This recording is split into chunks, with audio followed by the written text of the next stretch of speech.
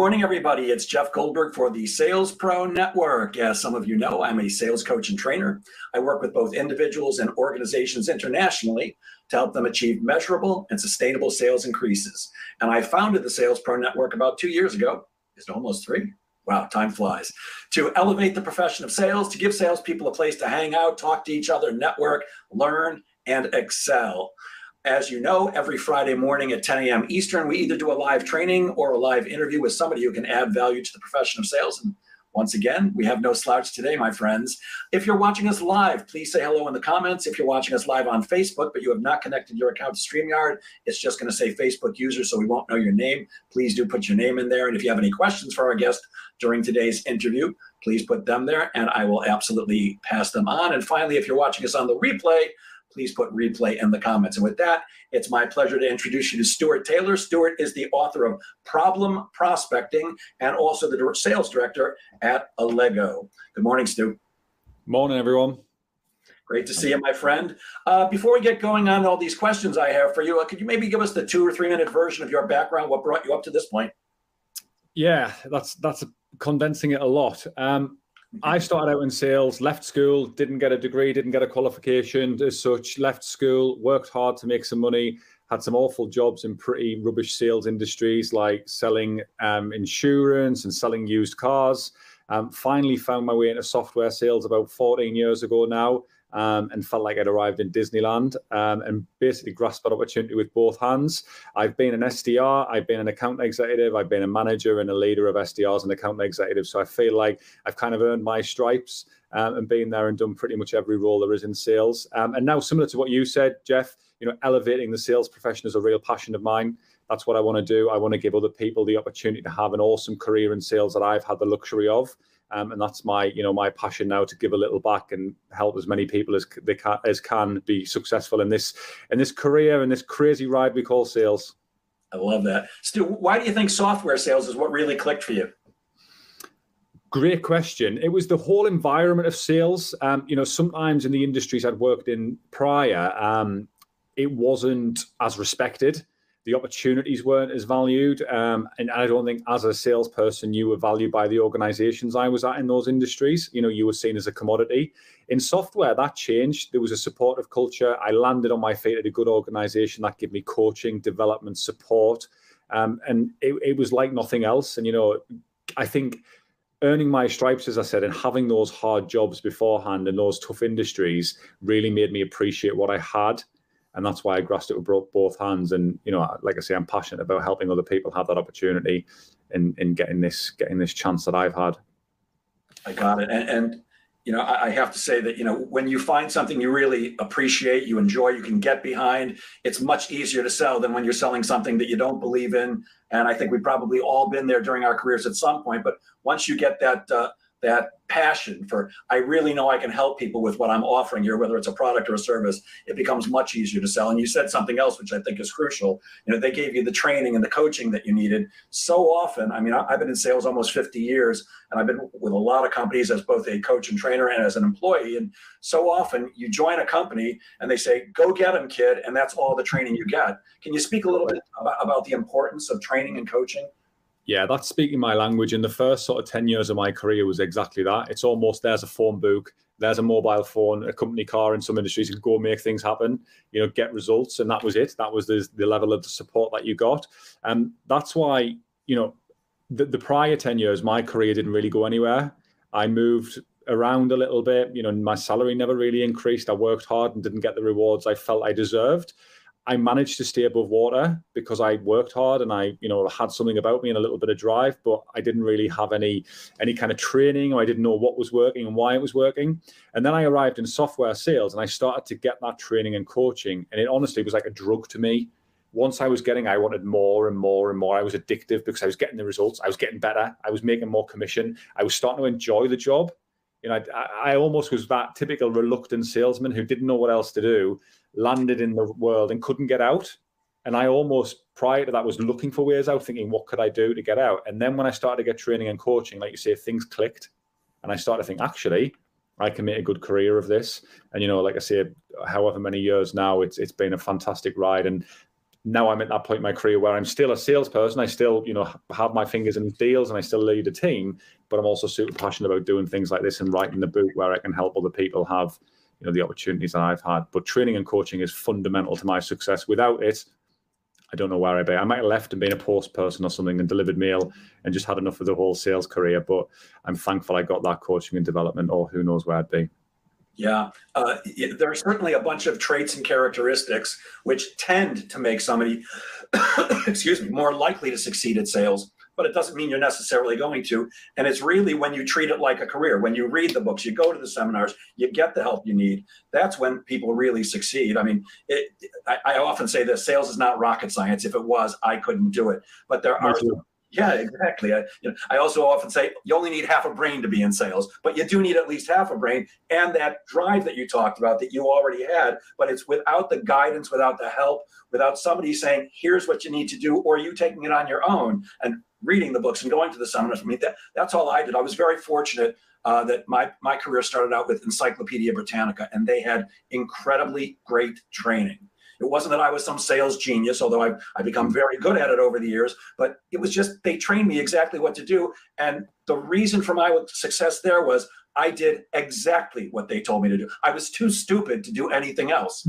So all I did was, okay, I think these guys must know what they're talking about. They've been in business a long time. So all I did was go out and do exactly what they told me to do. And it's when you also said, and I read on your website that, almost nobody goes to school and says, I want to be a salesperson when I grow up.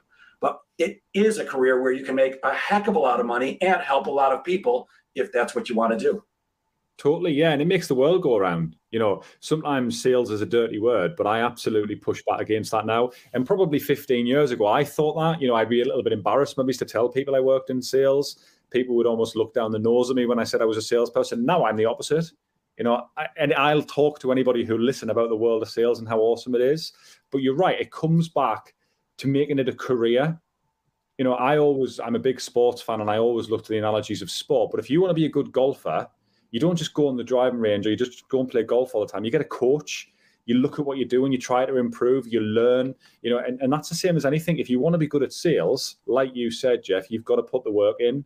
You've got to learn, you've got to get better, because the vast majority of salespeople are plodding on, getting by in blissful ignorance of how good they actually could be and, the difference it could make to their careers. And that's sad. That's, in my opinion, because we could be way better as a profession, sales. And, I'm trying to play a little piece in uplifting and, as you said, elevating the profession. Yeah, I love the example that you gave of golf, because Tiger Woods, possibly the best golfer in history, certainly one of the greats. At one point, he had 7 coaches on his payroll, 7 coaches, and he was already the #1 golfer on the planet. You got to invest in yourself. Good morning, Tony Volpe. Good to see you here. Good morning, Brian Keith McNeil, a great sales coach in his own right, the sales confidence coach. Good morning, Bruce Casserman, and good morning, Don Levine. So I want to talk about your book because Problem Prospecting, what a name. I read the reviews on Amazon, phenomenal. I mean, 99% of them are just raving about the book. Why Problem Prospecting? Why that title? Yeah, so it's a play on words. So it's a book for people who have a problem with their prospecting. So if your prospecting efforts aren't as good as what you would like them to be, it's written for you, which is very common in our industry. Prospecting's hard. It's not the easiest thing in the world. You're interrupting people's day and trying to generate interest. So it's a tough gig. And it's a play on words because it's for people with problems with prospecting, but also it's leading with problems, because problems are what get your prospect's attention. Most people make the mistake of prospecting and talking all about themselves. Hey, Jeff, I'm from Malego. We're an award-winning sales enablement solution that does X, Y, and Z. And within 90 seconds, you're asleep. Whereas problem prospecting is leading with problems somebody in your position likely has that I can help you solve. And if you have those problems, guess what? You pay attention. And it sounds like I'm an expert who knows your world. And my solution is geared towards solving your problems. So it's making it all about the prospect and what their likely problems have. We're trying to find out, prospecting, does a prospect have the problems? If they do, potentially we can be the solution to those issues. But it's all just changing that, because that was a night and day moment for me in my prospecting career. I would make hundreds of phone calls. I would send hundreds of emails, and it was all about the product I represented, how great it was, everything we did. And when I changed that and made it all about the prospect and the things they were trying to achieve or the problems they had, it was a real light bulb moment for me and changed the game entirely. So it's a book we wrote that we never had. As I mentioned, when I started my career, I got very little guidance. It wasn't as easy, to upskill yourself now with YouTube and, people like yourself doing this for the community and what's on LinkedIn and various other resources. That didn't really exist when I started out. I'm showing my age now, but there wasn't really that kind of resource available. I just got by, and I've made so many mistakes. If I'd had a coach, if I'd had a guide, I don't know where I'd be today. I'm happy with where I am, but I definitely probably could have got here 10 years sooner. And the book's written for people who don't have that as well, because unfortunately, as you said, Jeff, not everybody has the luxury of, being developed, having a coach where they work. So the book's kind of the Bible I never had to try and help people, in the SDR world or in prospecting roles where they can become successful. I think if the listeners, people who are listening live or watching live or who listen on the replay, only walk away with one thing, the one thing you just said is enough to make it worth their while, which is it's not about you. I'm the greatest coach in the world. Jeff Goldberg & Associates is the greatest training company. Nobody cares about you. They care about themselves. So I was talking to somebody just yesterday, one of my coaching clients who had sent me an email saying, what do you think of this? I'm like, I think it's great if all you want to do is brag about how terrific you are. But let me give you another example. And like you, I'm assuming like you, I often sell to vice presidents of sales. So I said, why not start out with something like this? A lot of the vice presidents of sales I speak to on a regular basis tell me that their sales cycle is way too long. Well, that's something that I know, and that almost every vice president of sales says to themselves, how do I shorten my sales cycle? So you're grabbing their attention immediately with something to be true for them. And they're doing exactly what you're doing right now. They're reading it and they're nodding their heads. Hopefully that gets them to read on for the next few sentences and hopefully make a way for people like you and me to get in there and actually have a chat with them. It's never about us. It's always about them. It's not, and that extends to every method of, prospecting and discovery and demoing and closing deals. It's never about you. It's not about your product. The best discovery calls that we do as a business, we hardly mention a Lego. We focus on the problem that the prospect has, what they're looking to achieve, digging into the pain levels.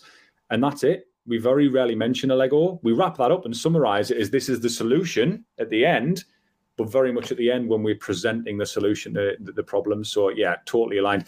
That sounded like one of our cold calls, Jeff. What you've just described in an email there sounded like the cold calls we try to make. So definitely aligned there. Yes, and I know you're a fan of somebody who I'm also a fan of, Jason Bay from Blissful Prospecting. The guy's just a genius at this stuff. I love his stuff. One of the chapters in your book talks about how can we know our ICP? Would you tell everybody what that means for anybody who doesn't know, and how can we know them? Yeah, so your ICP is your ideal customer profile.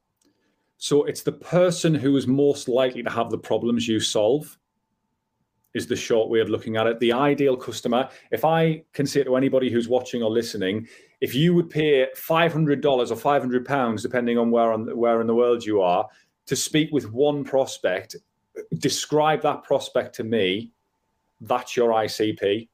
That's the ideal customer who's most likely to buy.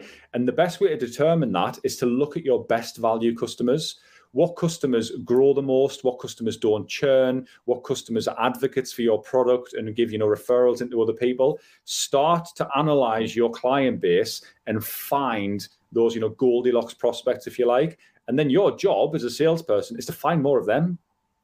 But it makes things so much easier because you're not pushing rocks up hills anymore. You're not trying to sell a solution to people who might get a need for it and might be a good fit. Like you said, VPs of sales, when you speak to them, you likely know they've got the challenges that you're describing. So it makes the whole sales process much easier. Your marketing speaks to that ICP. All of your outreach speaks to that ICP. Your product roadmap is to cater for that ICP. Everybody's singing on the same hymn sheet in an organization, and it makes sales so much easier when you can nail that ICP. Yeah, I would take it one step further. Not only is your ICP the person who's most likely to buy from you, it's also the person that you want to do business with. Totally. Like I have a set of criteria that I'm very specific about for who I want to do business with. And I don't do business with everybody who says, hey, Jeff, I'd like to pay you some money and come train my team or come coach my people. Because I want to work with a certain type of person, whether it's I'm later on in my career, I'm a little bit more successful than maybe a beginning salesperson, and I can afford to turn away business because I am constantly prospecting for new people. But it doesn't make sense to me to waste time with people that you don't want to hang out with. So for me, it's would I want to hang out with you? Am I going to have fun with you? Are you going to take my advice? I don't like working with people who are willing to pay me money, but don't want to take the advice they're paying me for. It's like, wait, save your money. Exactly. And it might that could impact your reputation, Jeff, because they're not taking your advice. They're probably not getting the results. And then that puts a slur on you and the services you provide. But that's a massive point and probably a talking point in itself. Salespeople need to be better at qualifying out prospects who aren't a good fit for them. A lot of salespeople just want to sell and they want to bring as many clients in as possible, whereas good salespeople like yourself know how to identify who's an ideal customer and will actually push away and qualify out people who they don't want to work with. It's a two-way street. It's a partnership. It's not. It's all about that and getting that balance. So it's a really valuable point, and it's what good salespeople do. Maybe it's where average salespeople are a little bit desperate and want to work with anybody. Yep. I hear a lot of talk these days about, ditch the elevator pitch. You don't need an elevator pitch anymore. And I think you and I disagree with that. What is an elevator pitch, and what are some of the elements of a good elevator pitch? Yeah, so I would say ditch an elevator pitch if your elevator pitch is all about you and your product. So, if you go to a trade show, for example, next time you're at a trade show, now we're allowed to travel again and go to events, just walk up to the booth and just say to a salesperson, what do you do? And I guarantee 90% plus will start talking about themselves and their product. It's a real problem in our industry, whereas either some will ask a question, which is better, so I can make it relevant to you, Jeff, tell me a bit about your world, and you can start to tailor it to them. Or they'll lead with problems as you did. If I walked up to you and I was a VP of sales, you could say, we work with VPs of sales like you, Stu, who are getting super frustrated because deals are taking longer to close than what they should in the pipeline, and things are dropping out and they're losing deals that they should be winning, but they've no idea why. We solve that. That's a completely different elevator pitch to, we're a Lego, we help sales leaders, blah, blah, blah, blah, blah. We've got all these awards. It's a waste of time. If your elevator pitch sounds like that, ditch it and start leading with problems and making it about your prospects. And those elevator pitches super effective. Yeah, I'm in a networking group for 18 years that about 30% of my business comes from. And, most people, of course, at a networking event or a group, you have to give your elevator pitch. Here's who I am. Here's what I do. But I love what you said. You lead with a question. So when I'm at my networking group, or if I'm invited to a networking group as a guest, it's always, did you ever interact with a salesperson that you just wanted to smack them in the face because they were so bad at their jobs? Yeah. I work with people like that to turn them into people you'd like to do business with. Nice. Yeah, it's a great line. Comedy always helps as well. When you can make somebody laugh, you're halfway there. I do my best. About a month ago, you posted something about the emergence of ChatGPT, which it's on everybody's minds these days, as it should be. And you said that with the emergence of ChatGPT, prospecting emails are going to become less effective. Why is that? And why do you believe that cold calling will still be effective, even though emailing may not be? It's the personal touch. And, the better ChatGPT gets at crafting emails, which it will, there's no doubt that's going to get better, and it'll be harder and harder to distinguish that from a human. Prospects will just be getting bombarded with them. There's lazy salespeople out there who'll be sending 1,000 emails a week through ChatGPT. But what that means is our prospects will be absolutely swamped with emails. They are already, but you can cut through the noise now. If you write a really well-crafted email that is personalized for that individual, has problems in the messaging, then you can cut through that noise now. That works. But as ChatGPT catches up and can do more of that, that's just going to mean that emails are going to be way less effective. The reason the phone, in my opinion, will still stay is that personal touch. It's that connection. You can only have one phone call at a time. I've picked up the phone to ring you. And if you're good on the phone, it's still the number one tool for building pipeline. And I think that is actually only going to enhance and only going to be a stronger prospecting method for everyone. Yeah, I have this conversation with people constantly.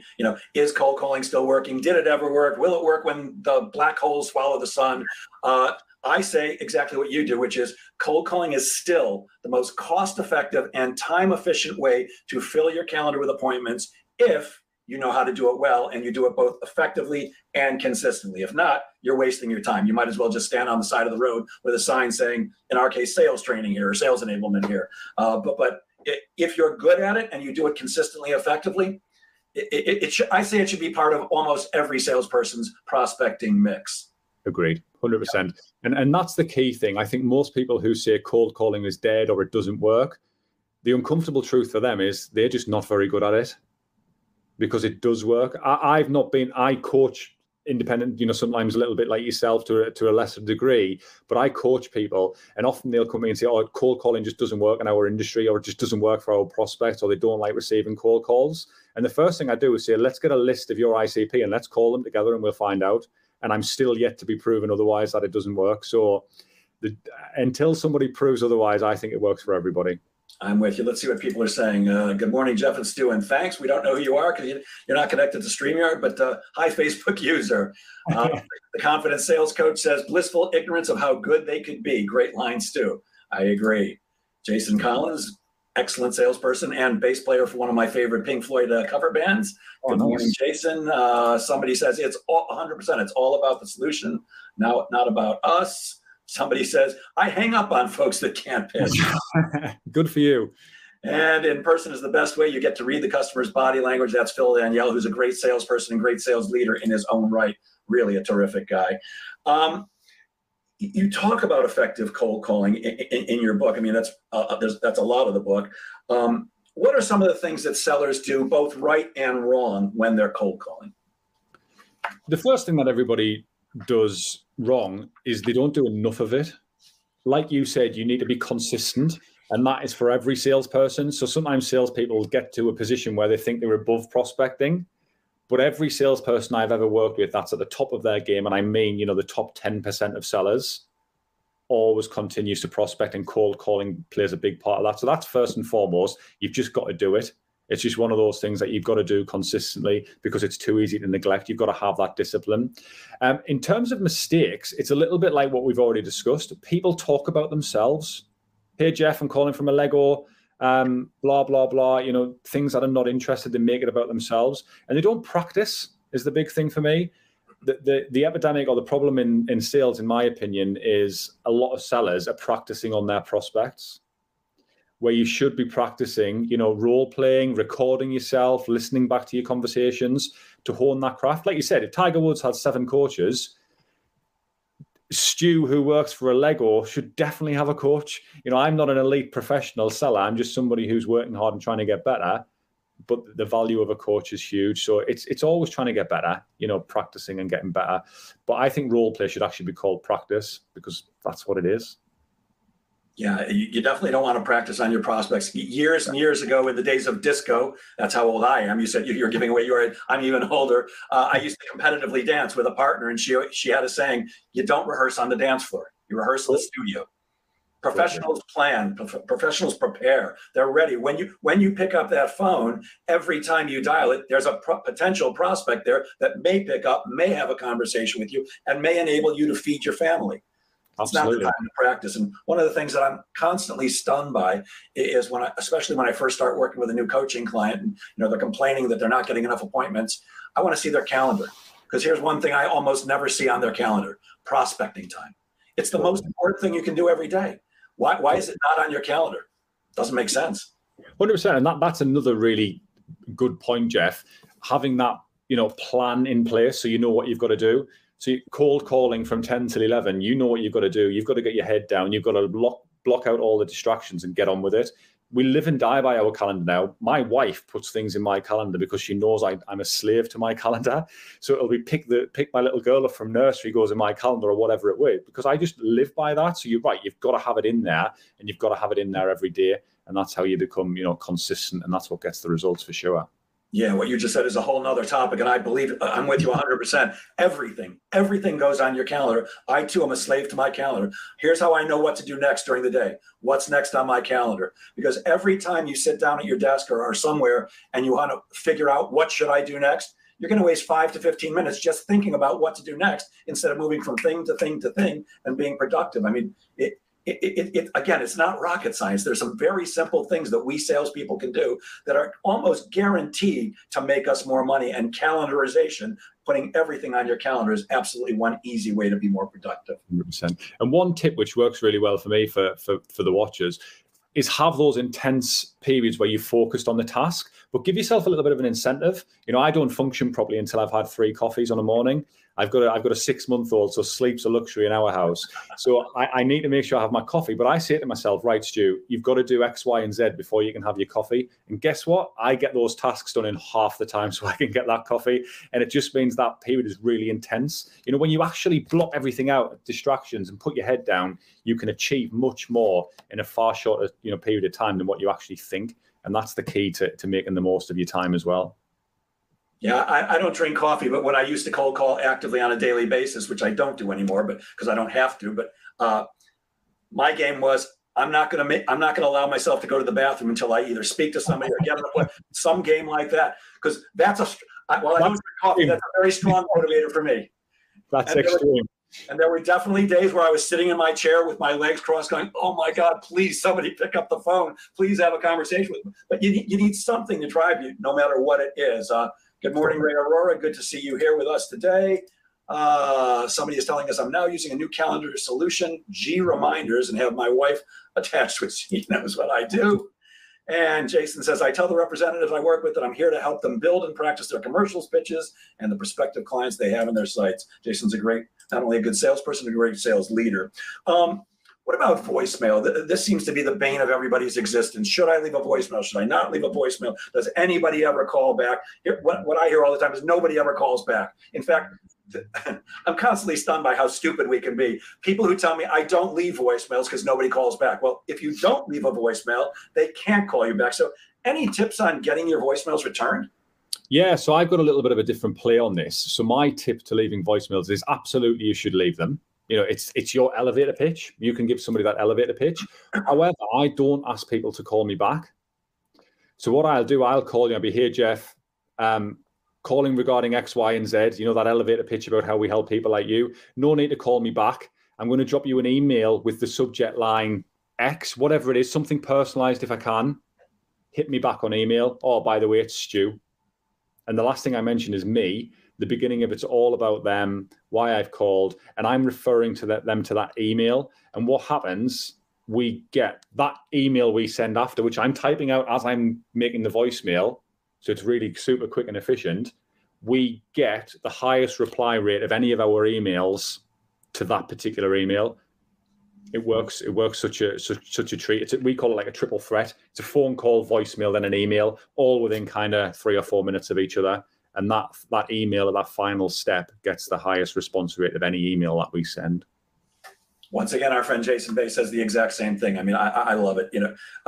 You need to be working a system. It's not just cold calls alone. It's not just emails alone. It's everything in conjunction with each other that seems to be working best these days. So what are some of the other things that we can do to fill our calendar and our pipeline? Great question. So much, there's so much, and people are, leaving this to chance at the minute, and that's the problem. But like you said, you have to take ownership of it as a salesperson. A great mentor of mine a long time ago, and it is a little bit cheesy, but he says in sales, your desk or your job is your business. You are in control of your own destiny. You're that CEO, and you've got to make things happen. And I think having those plans in place to always be running, prospecting are crucial. I see a lot of salespeople who almost get blinded by their own success. They're doing really well. They've got a lot of deals far on in the pipeline that are going to close, and they're counting the commission. They forget and take the foot off the gas. And what that means is they're basically going to have a problem in 2, 3, 6 months down the line. So it's about managing everything and consistently doing all the right behaviors. And that's just discipline. It's like anything. If you want to get in shape, go to the gym 3 times a week and eat healthy. It's not rocket science, but it's super difficult sometimes to stick to those things and have the discipline. And if you have that discipline, you will be, like you said, almost guaranteed success in sales. And not to plug people like you and me, but that's where a coach comes in. Or it doesn't even have to be a paid coach, an accountability partner, somebody who's going to hold you accountable. Because I don't know about you, but I find that my clients are my best source of business intelligence, and they often surprise me with what I think they're getting out of working with me. They come up with something different, which is great to know, because then you can use that whenever you're talking. One of the things I learned, about 3 years ago, after doing a long consulting engagement with a sales organization, at the end, I'm interviewing all the sales managers and ask them, what went well, what didn't well, what could I have done better, what'd you like the best? And it was amazing to me that the thing that they said they liked the best was that once I worked with their team, their salespeople had more confidence. Never occurred to me that I help salespeople be more confident. So, of course, that's something I can use every single time. And if we're not aware of what we bring to the table, then it's very hard to share that with the people that we're trying to sell to. What about, oh, by the way, Bruce Castleman says same thing with him about coffee. He can't get it done till, and it looks like Jason Collins too. So you're among good friends with the coffee. Good company. And Nice. somebody's saying, interesting that you mentioned systems. My sales coach recommends systems all the time. What about systems? What about systems, Stu? Do we have to have a system for everything? Are we little robots, or? It's the execution of the system, isn't it? That's where the human element comes into that. But I think having a system is important. Like we said, the prospecting. I'm a big believer in the multi-channel approach. You might never respond to a cold call, Jeff. I might just never get you on the phone. You might be the kind of guy that just doesn't take cold calls, and that's fine. But you might respond to email, or you might be really interested in a voice note, or you might reply to a personalized, video. It's about meeting your prospects where they are, but you need that systematic approach, or else things fall through the cracks. You miss things. It's human nature. You make mistakes if you don't have that system. The human element comes in the execution of that system. It's not robotic. It's just guiding you what you need to do. And then sales is that human element of you executing that system, and then, in the best possible manner and doing that. So I have the systems for as many things as possible. I am a disorganized person probably naturally, but I've had to get way more organized and get way more processes and systems in place to help me. Or else, like you said, before I know it, I've procrastinated for 15 minutes and done nothing. You can kill yourself very quickly if you don't know what you're doing and what you need to get out of that time. So yeah, I'm a massive advocate of having, those systems and disciplines in place for sure. Absolutely. What about emails? We talked about voicemails. Why don't our emails get answered? Is it the same reason it's all about us, or is there something else? That is part of it. But the other thing is people are just getting inundated with emails. And look, I get prospected semi-regularly. People will email me and prospect me, and I get way more emails than I get cold calls. So, that's the first thing. If you want to stand out from the crowd, pick up the phone, because most people aren't. They're hiding behind emails. I think if we say this year, start January 1, I'll have had close to 500 emails prospecting me from various different people. I've had less than half a dozen cold calls. So first and foremost, if you want to cut through the noise, pick up the phone. However, email can work. But what people do is they look for shortcuts. They have these, cadencing tools now where they can send out 500 emails with what they claim to be personalization, where it'd be like, hey, Jeff, noticed your VP of sales at such and such a company. That's not personalization, and people see through that immediately. We have what we call ultra personalized emails that we send. And I talk a little bit about it in the book, but we have at the moment, it's a 42% response rate to email number one when it's a really personalized email. Wow. And what that is, it's a simple structure. First two paragraphs are personalized to that individual, something we've noticed about them, something we've read about them, something that demonstrates that email can only be written for them. The third line is the value proposition, which again is about problems that people in their position have. The fourth is a call to action. And then we have a PS at the end, which again is another demonstration of some personalization that we found about that prospect. Now, they take time. They take 10 to 15 minutes to write those emails, but we get a 42% response rate. So it's worth investing that time. Yeah. And it's often incredibly easy to find something that shows that you're talking directly to them. I once had a client who says, Jeff, I got to get through to this guy. He won't connect with me on LinkedIn, won't answer a call. Nothing's working. So I said, okay, great. We were actually on a Zoom call. I said, let's take a look at his LinkedIn profile together.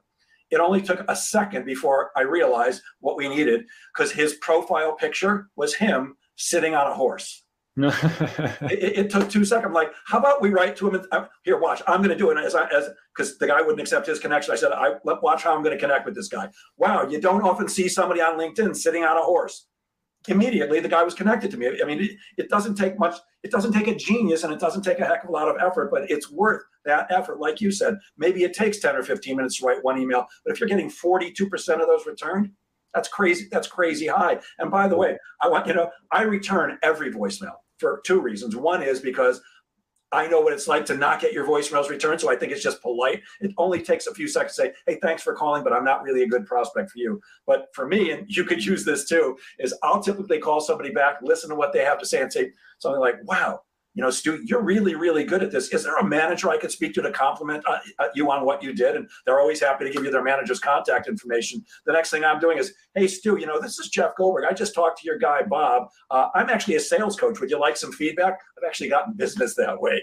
Nice. That's a nice tip. I return every call. What about, and this is another question I get all the time, often a decision maker, who is the person we want to speak with, is protected by a gatekeeper, an administrative assistant, something like that. Any tips on how we can get through to that decision maker when there is a gatekeeper? Yeah, and it's a constant challenge, and none of these tips are, the silver bullet. It is still a difficult situation to get past them, but I do have some tips. I've had my fair share of duels with gatekeepers over the years.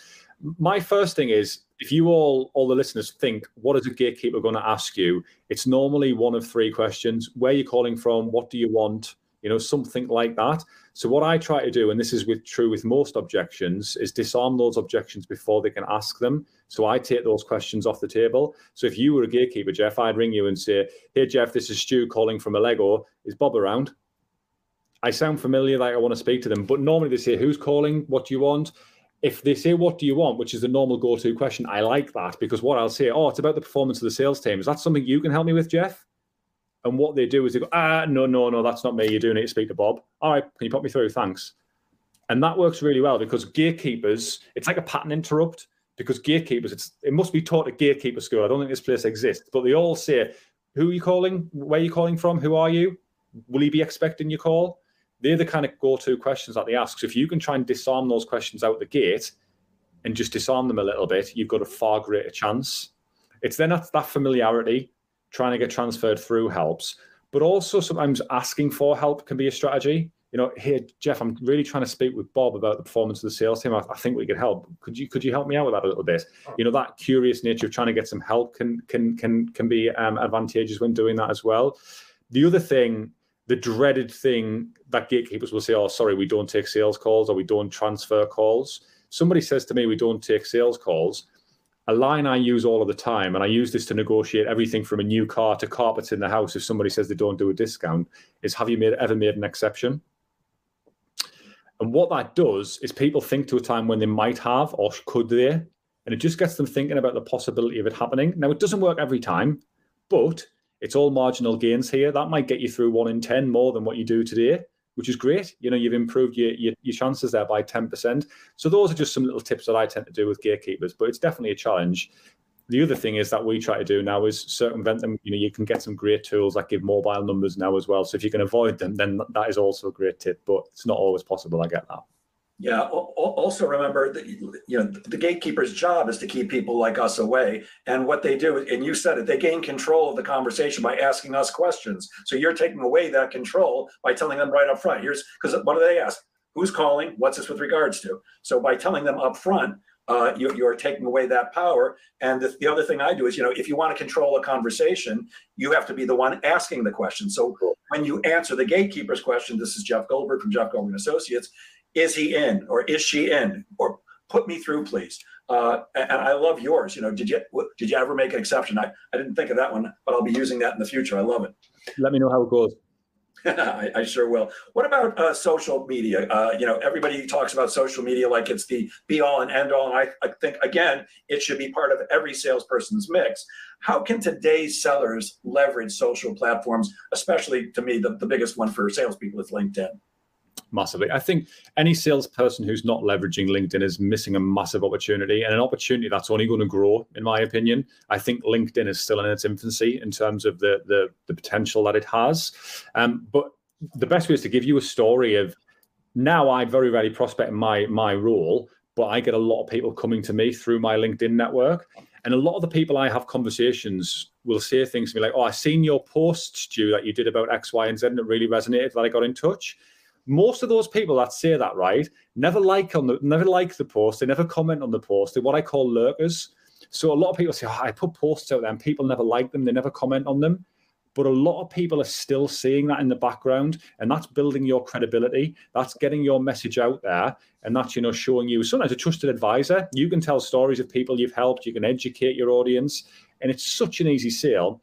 It's like a referral. You know, when we all love a referral. If you get a referral into somebody else, you know, you've got a really good chance of closing that in any line of business. If somebody comes to you through your LinkedIn network that's followed you for 3 months, loved your content, you know, they feel like they know you already, so you've got that familiarity and you've got that relationship, it's an absolute slam dunk to win new customers. But also it opens doors like this, Jeff. You know, I wouldn't be doing this. I wouldn't have wrote the book. I wouldn't be working with Sales Impact Academy, and all the opportunities that this has provided really have come from me being disciplined enough to comment and make posts on LinkedIn 3-4 times a week. It's opened so many doorways for me. I think anybody is crazy not to be leveraging that as a salesperson.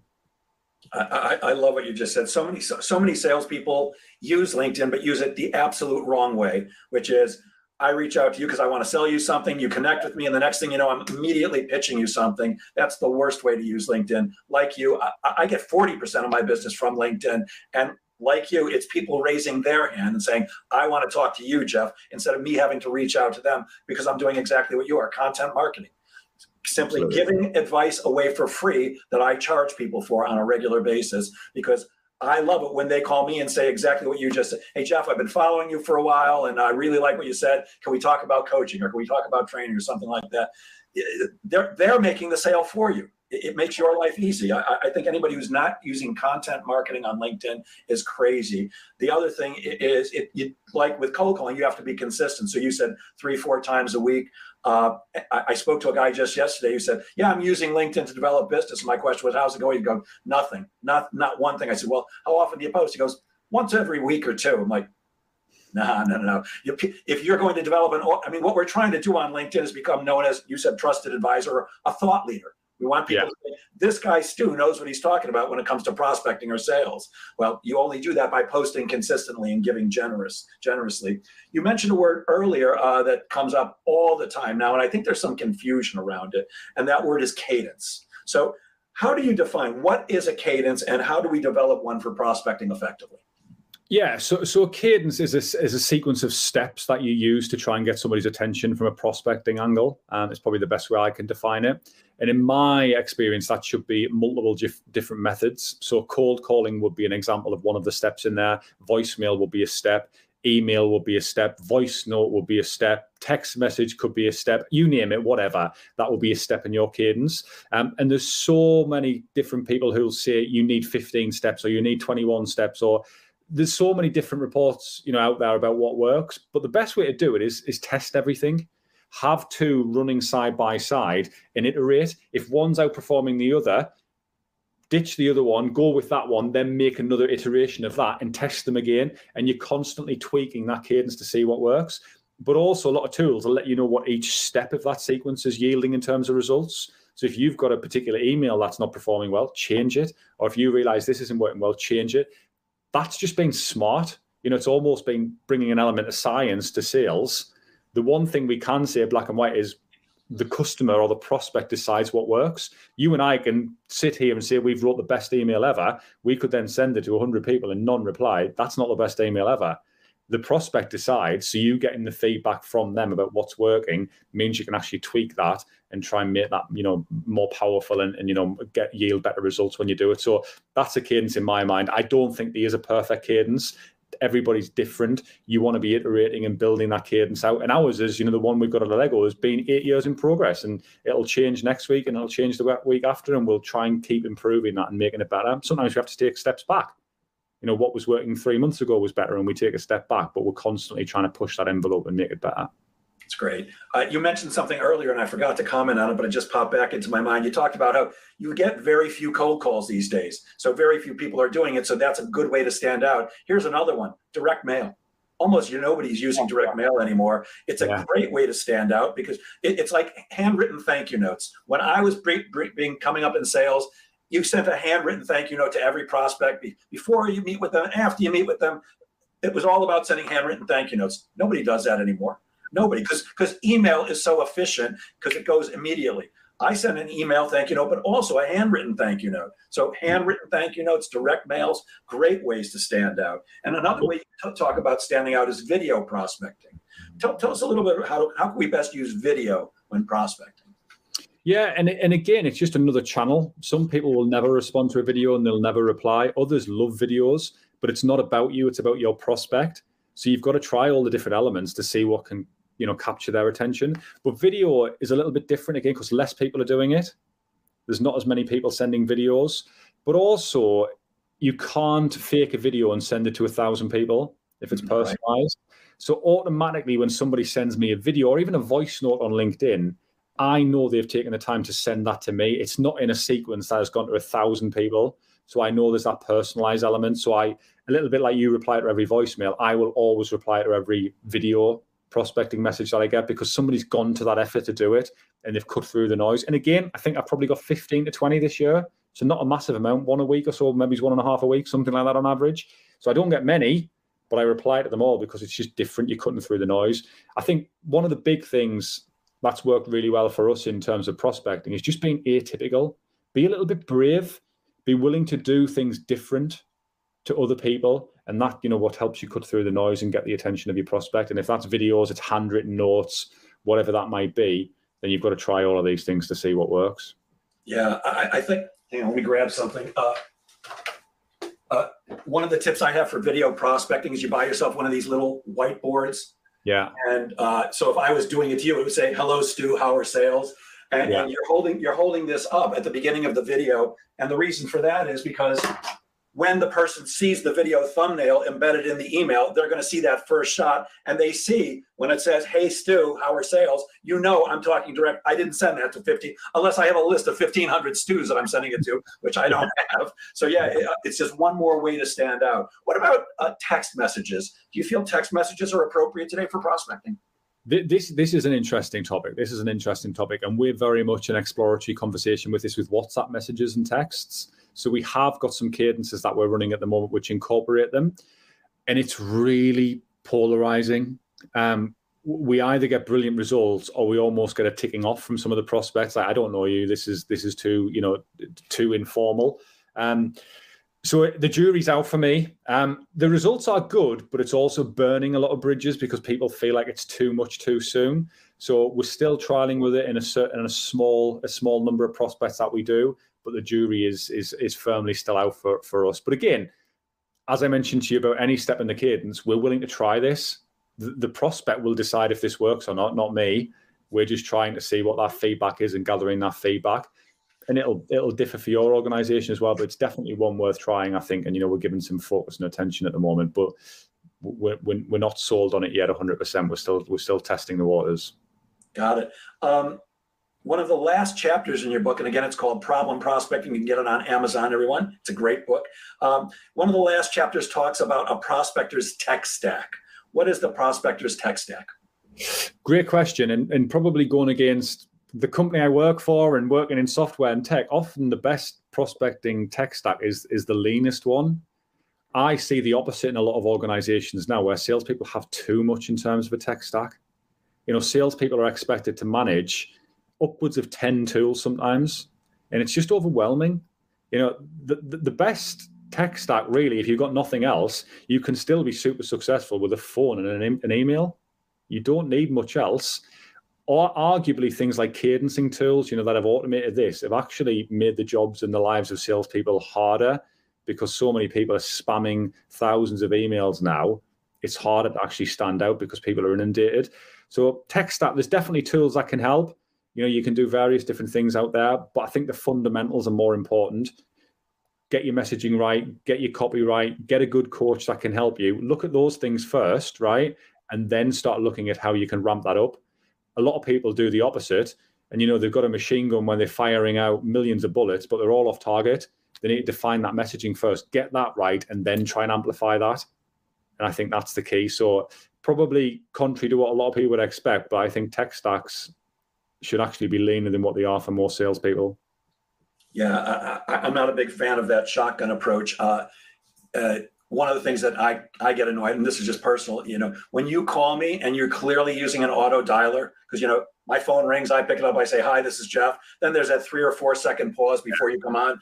I want to shoot the person. I really I feel for salespeople because I've been one for so long, and I know what it's like to have somebody who doesn't want to talk to you, hangs up on you, swear, whatever they're going to do. But if you call me on an auto dialer, I'm not listening to what you have to say.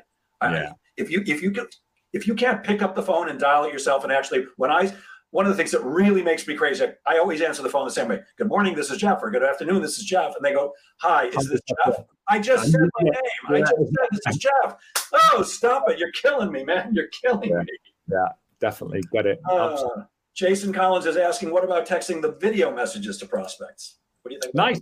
We've not really tried it, Jason, to be honest. It's a good idea. We'll have to give that a whirl and put it in the cadence, but it's a really good shout. We've not tried it, so I've got no data on it. It sounds like a good idea. I think it's worth trying, but I've got no data on it to say whether it works or not.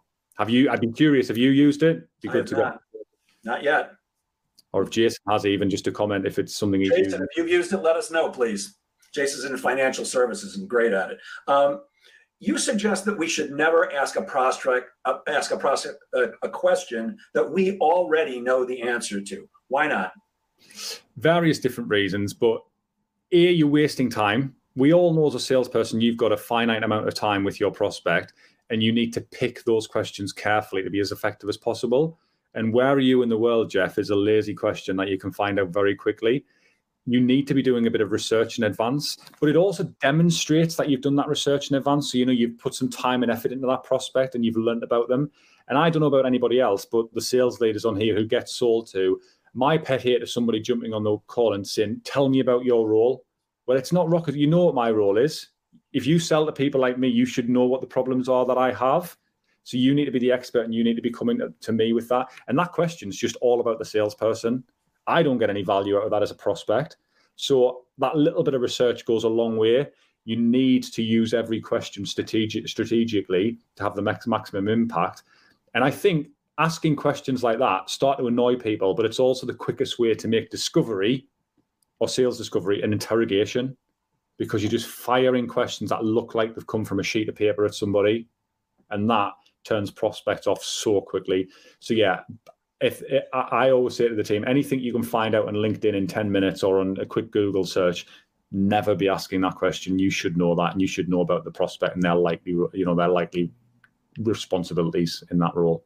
Yeah, like you said, ask them what their location is. If you can't figure that out before you get on the call, that's crazy. I'll talk to just about anybody, but don't waste my time.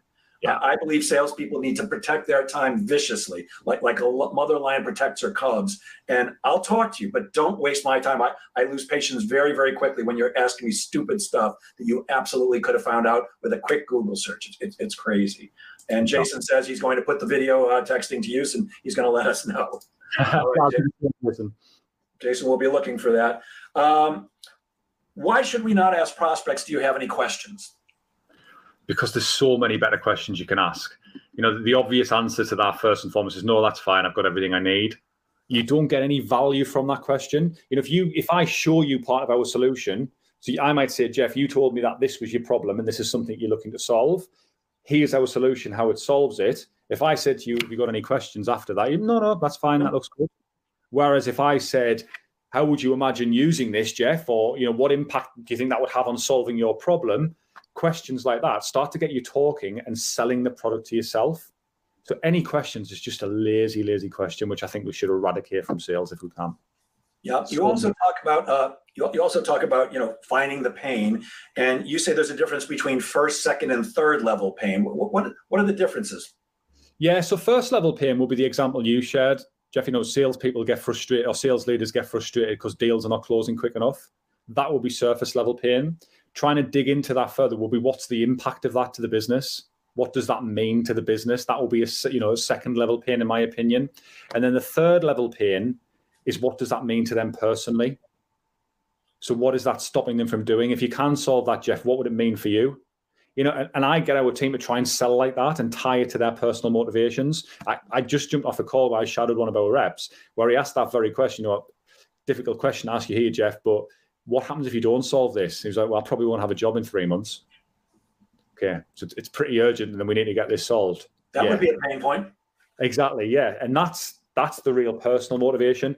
And, you know, I'm sure everybody here watching, we've had this conversation before, but, you know, people buy an emotion and justify intellectually, and it's getting them emotional about that, getting the pain, getting the emotion, because pain in itself is not enough. There's got to have that motivation to want to change that. And I've got loads of things that are not ideal and are not perfect, but I haven't got the bandwidth or the time to change all of those problems. We need to find out how big that problem is and help the prospect, you know, be motivated to solve it. Because the biggest threat to any salesperson is not competition. It's the status quo. It's not doing anything, you know, staying as they are.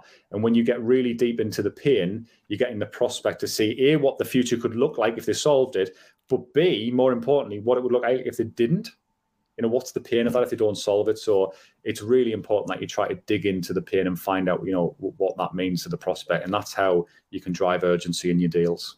I love what you just said, that it's all about the status quo, because I agree. That is every salesperson's biggest competitor. It's whatever the prospect is doing now. And those are the questions we need to be asking to find out what are they doing now regarding what we have to offer them, because then and only then can we show them a better way, hopefully a better way. And people buy things, people invest money in things because it makes sense to do those things. Well, we have to discover what makes sense to them in order to show them how we're going to make better sense and hopefully have them choose to buy from us. Bruce is asking, what about just coming right out and asking about their pain points? Is that a question that you would ask? Tell me about your pain points. I wouldn't ask that question, Bruce, but what I would say, I would reframe that, and I would position pain points that people I work with likely have. If you're getting stuck, so it's almost that elevator pitch again. So you go back and you say, hey, Jeff, I don't know your world, but I speak with, you know, sales trainers like yourself, and they tell me they're bumping into a couple of issues, A and B.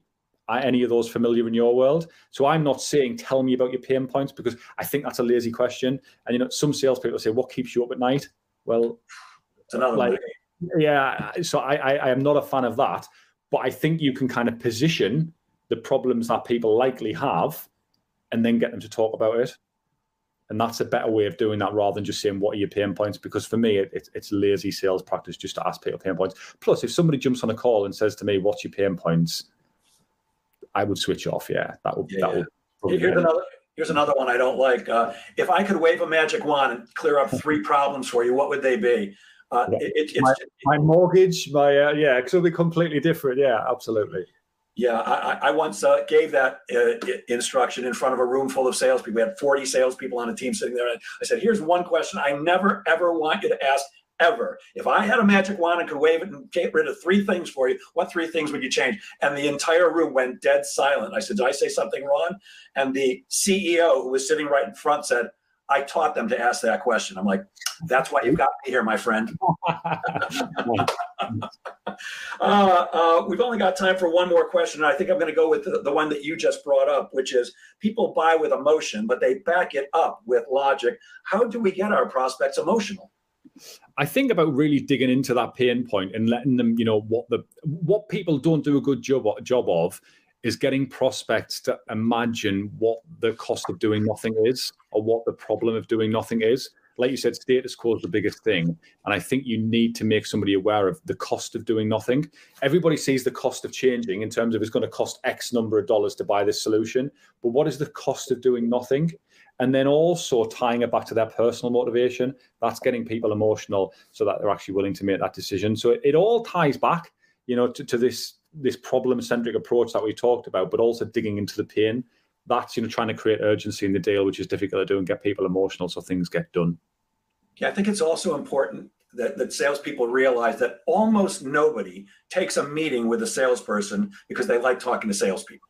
Yeah. The reason they're talking to you or me or any salesperson is because they do have some pain there. They do have some need. They've got something that's going on that says, I think we could do better. I need a solution. So you're halfway there just when you've got the meeting. And then by asking them the right questions instead of pitching, I think that's really the key to sales. You know, so many people believe that it's all about your great presentation or your strong closing skills. I completely disagree. Those are nice to have. You know, you and I are professional presenters, and I'm sure that you know how to strong close too. Look, I sold Encyclopedia Britannica door to door for 8 years. I know how to strong close people. That was 45 years ago. It doesn't work anymore. It's really about just how do you have a great conversation with somebody and help them choose to do business with you by leading a great conversation. Totally. Yeah, it's trying to help people. It's trying to help people, Jeff. I think that's what sales needs to be, helping people solve those challenges. And that point you mentioned, I know we're coming short of time, but whenever I have a meeting with somebody, whether that's being booked by inbound or outbound, however that is, one of my first go-to questions is, what made you agree to the call with a salesperson today, Jeff? That gets you straight to so many problems. It expedites that whole discovery process and often just opens that can and gets you so much information, because you're right, nobody just books time with a salesperson for the fun of it. Yeah. I got nothing else to do. Let me go talk to an insurance salesperson or a sales trainer or something like that. That doesn't happen. People are busy. Wow. Totally. I could talk to you all day, Stu. If people do want to talk to you, how can they reach you or your company? Yeah, hit me up on LinkedIn. I say I'm very vocal on LinkedIn. I post regularly. It's Stuart Taylor at Allego. You'll find me easy with a quick Google search, or we can share the link. I'm on. If anybody has any questions or wants to connect, you can drop me an email. It's staylor@allego.com, which is ALLEGO.com. More than happy to get in touch. My phone number's on my LinkedIn. If anybody wants to practice a call, give me a buzz. But yeah, it'd be great to connect with as many people as possible, in this network, and like-minded professionals who are trying to get better. So yeah, connect with me and hit me up. And before we go, I just have to say one more thing, because you just said it. Please, if you're on LinkedIn, put your contact information in there. Don't make it hard for people to find you. Right in the About section, it should start out with your phone number and your email address and your website. Make it easy for people to do business with you. It's crazy that they don't. Stu, I could talk to you all day, my friend, but thank you so much for sharing your brilliance generously. I really appreciate it. And I'll end as I do every week, which is, sales is a game of making things happen. So get out there and make sales happen. Thank you, Stu. Thank you, everybody. Have a great weekend. Thank you, everyone. Have a great weekend.